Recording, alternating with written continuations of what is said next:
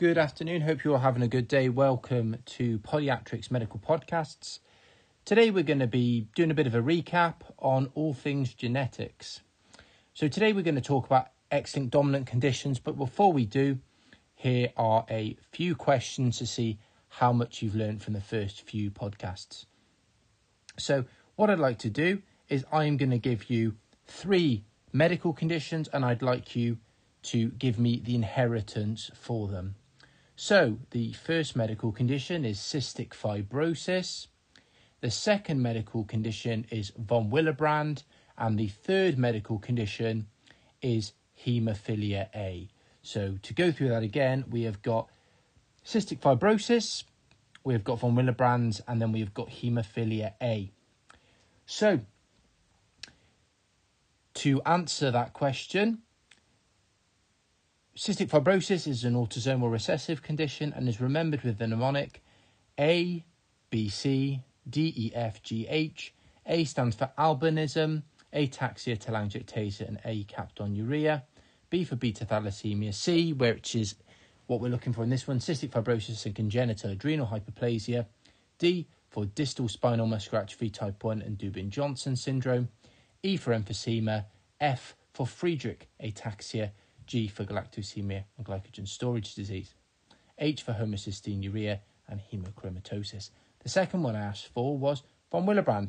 So von Willebrand is part of our very powerful dominant humans. Remember, the humans bit is 6 medical conditions, all begin with an H, and very powerful is V and P, and then dominant is as per the letters. So V for von Willebrand. So von Willebrand is a autosomal dominant condition. The P in powerful is pseudo-hyperparathyroidism. D for dystrophia myotonica. O for osteogenesis imperfecta. M for Marfan syndrome. I for intermittent porphyria. N for neurofibromatosis type 1 and type 2. Achondroplasia and adult polycystic kidney disease for A. N for Noonan syndrome and T for tuberous sclerosis. The H's are familial hypercholesterolemia, hereditary non-polyposis colorectal cancer, Lynch syndrome, also got a risk of endometrial and ovarian cancer, hereditary spherocytosis, Huntington's, trinucleotide repeat disorder, hypertrophic cardiomyopathy, and hereditary hemorrhagic telangiectasia, used to be referred to as Osler-Weber-Rendu syndrome. Then we have got, wonder what haemophilia comes in under.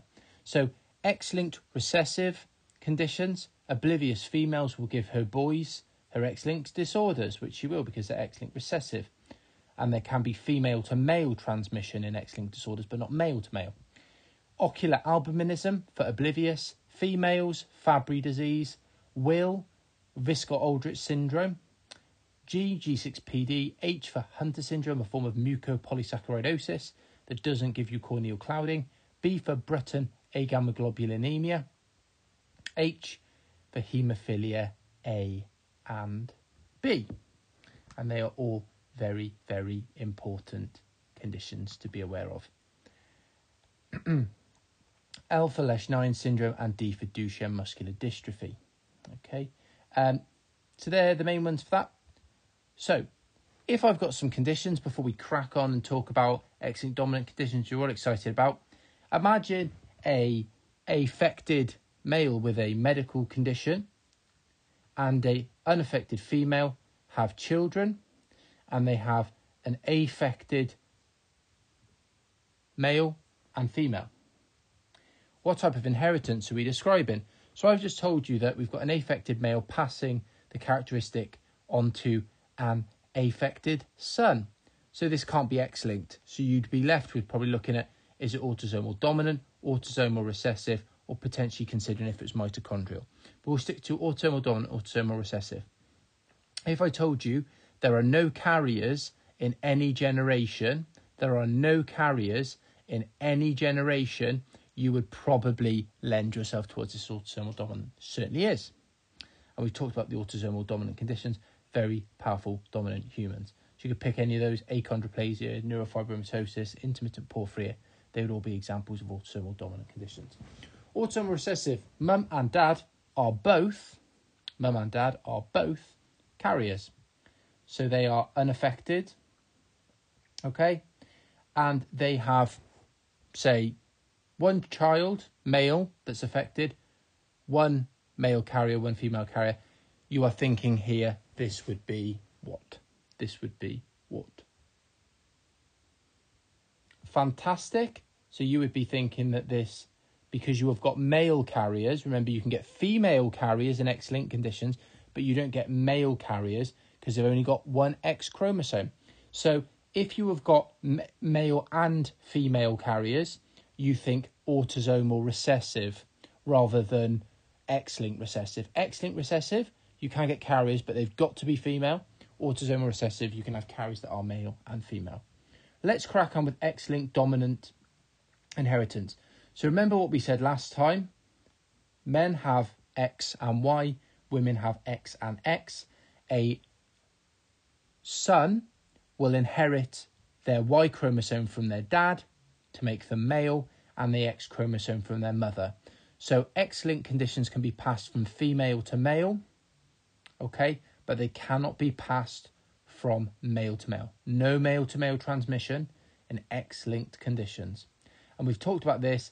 X-linked dominant means that if you had an affected father and an affected mother, okay, the man would pass a chromosome on, wouldn't they? They would pass an X chromosome on, and the mother would pass an X chromosome on to the females in the next generation. The affected father has got one copy of the X chromosome, and it is dominant for the gene. So if he passes on his affected chromosome, all females will be affected. However, all sons will be unaffected because they will inherit the unaffected mother's healthy X chromosome. Hope that makes sense. Let's crack on with X-linked dominant conditions. So my favourite mnemonic is X-linked dominant conditions are characteristically inherited less frequently. Let's break that down. The X-linked bit refers of that mnemonic. So X-linked dominant conditions are characteristically inherited less frequently. The X-linked refers to X-linked hypophosphatemic rickets. Okay, we'll talk about it in a second, and I'll explain that condition. Just be familiar with the names. D for dermal hypoplasia. Okay, C for Coffin-Lowry syndrome. A is for Alport and Aicardi syndrome. R is for Rett syndrome. Okay, for Rett syndrome. So the R bit of the mnemonic, the A and the R are important. So X-linked hypophosphatemia or hypophosphatemic rickets, the X-linked bit of our mnemonic.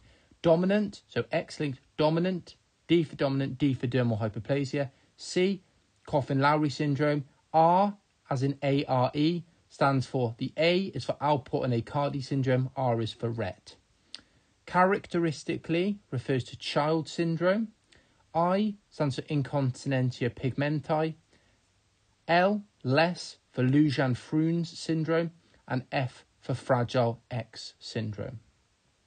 Okay, so where does that leave us? So let's briefly go through that. So the first condition is X-linked hypophosphatemic rickets. It has got so many different names, okay? It's called vitamin D resistant rickets. It's called X-linked vitamin D resistant rickets. I prefer to refer to it as X-linked hypophosphatemic rickets because it tells you everything you need to know about the condition. It's X-linked, X-linked dominant. It gives you hypophosphatemia, okay? And it gives you rickets, X-linked hypophosphatemic rickets, okay? So it's X-linked dominant. So if you've got an unaffected father and an affected mother, what can happen? So the affected mother, because it's dominant, let's pretend she has got one copy of the dysfunctional. She doesn't have two copies. She has one copy and it's inherited dominantly. So she can pass this X chromosome on to a son or a daughter. If these sons and daughters, okay, if these sons and daughters inherit her abnormal dominant chromosome, yeah? If the unaffected father passes on his X chromosome, okay, then they're going to be fine. Okay, so a bit unaffected. What happens? You've got something, your PHEX gene, don't worry about the name, increases the level of fibroblast growth factor, which reduces phosphate reabsorption by the kidneys. It's a phosphate wasting problem. So phosphate in your blood is going to be low. Phosphate's important for mineralization of bone. You lose it in your urine because you can't reabsorb in the kidneys. So therefore, you have a phosphate wasting rickets, okay? Which is not due to vitamin D. So if you have got a rickets due to not enough vitamin D, you give the patient vitamin D and it gets better. You give these patients vitamin D, it makes no difference because their rickets is as a result of phosphate wasting. Dermal hypoplasia was the second one. I prefer to call it, so it's a condition in the group of ectodermal dysplasia. What does your ectoderm involve? So take you back to the embryology of your 3 germ cell layers and gastrulation and ask yourself, what does the ectoderm compose of? So someone's got ectodermal dysplasia. Fantastic. So your ectoderm involves tooth enamel, sensory receptors in the epidermis, your cornea and your lens, the epithelium of your mouth and your anus, and the epidermis of the skin, sweat glands, hair follicles. That explains what happens. You get problems with predominantly the skin and other ectodermal structures in dermal hypoplasia. Coffin-Lowry syndrome, not too much to say other than it's a condition where you get cognitive impairment, mitral valve dysfunction, stiff muscles. Do not commit it to memory. It's incredibly rare, but important to remember for the mnemonic.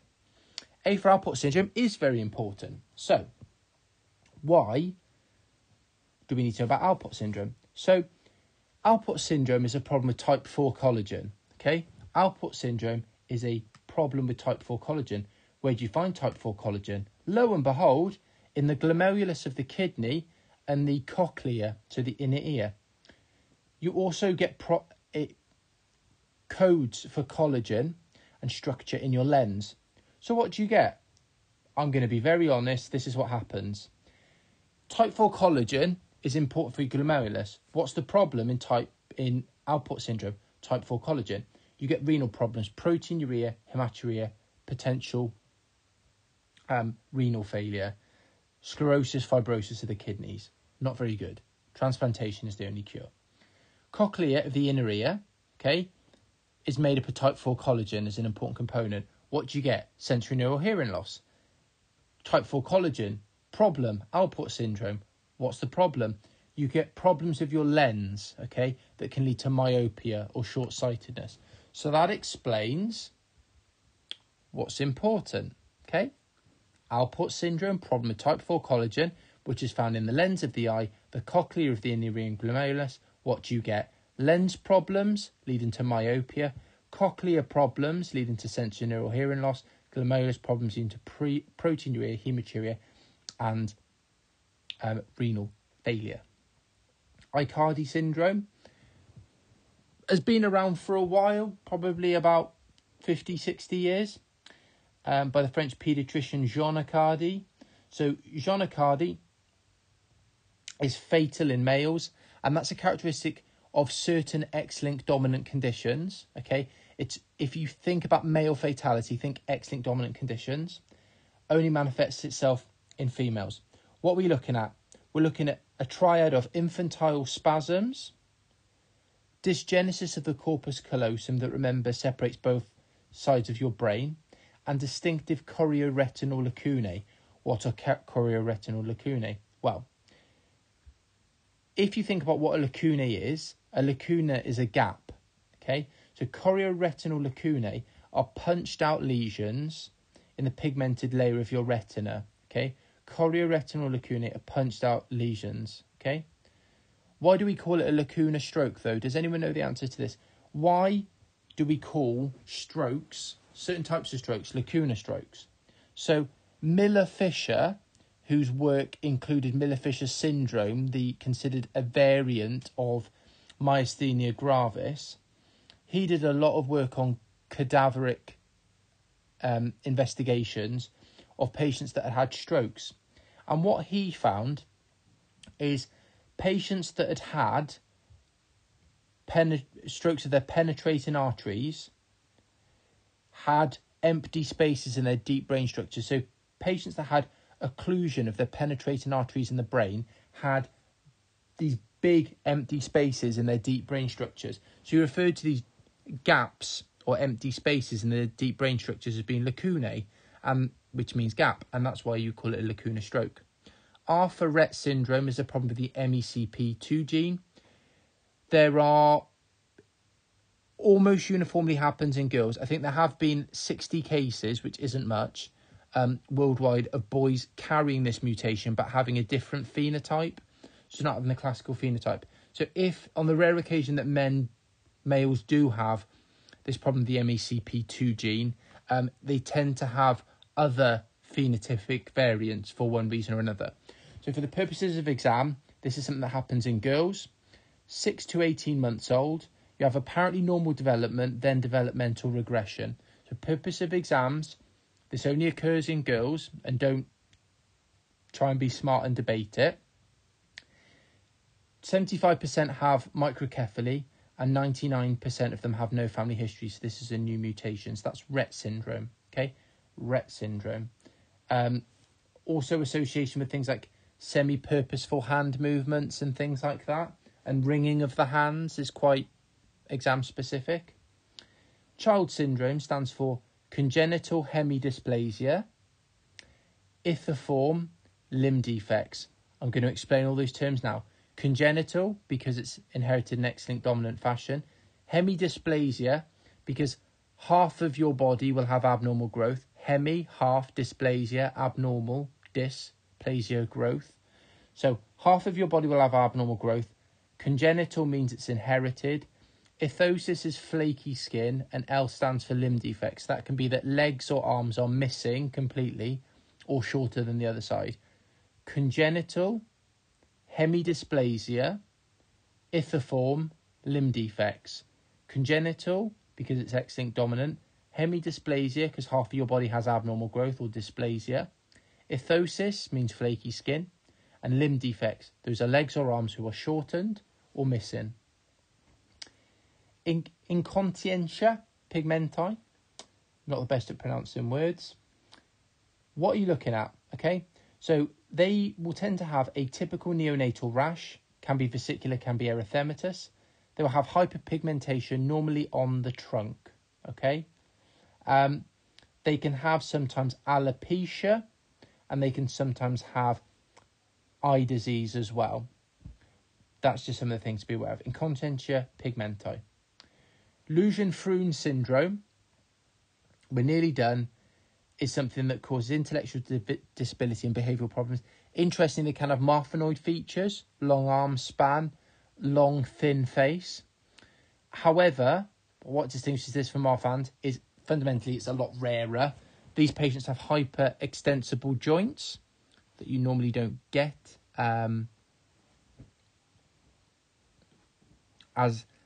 it's not a predominant feature in Lujan-Fruin syndrome. It's just something else you might see. Seizures is probably the main differentiating feature, and that's because you get agenesis of the corpus callosum as well. Fragile X syndrome is our last condition for today, and probably actually the most important to remember. So Fragile X syndrome is often quoted as being the most common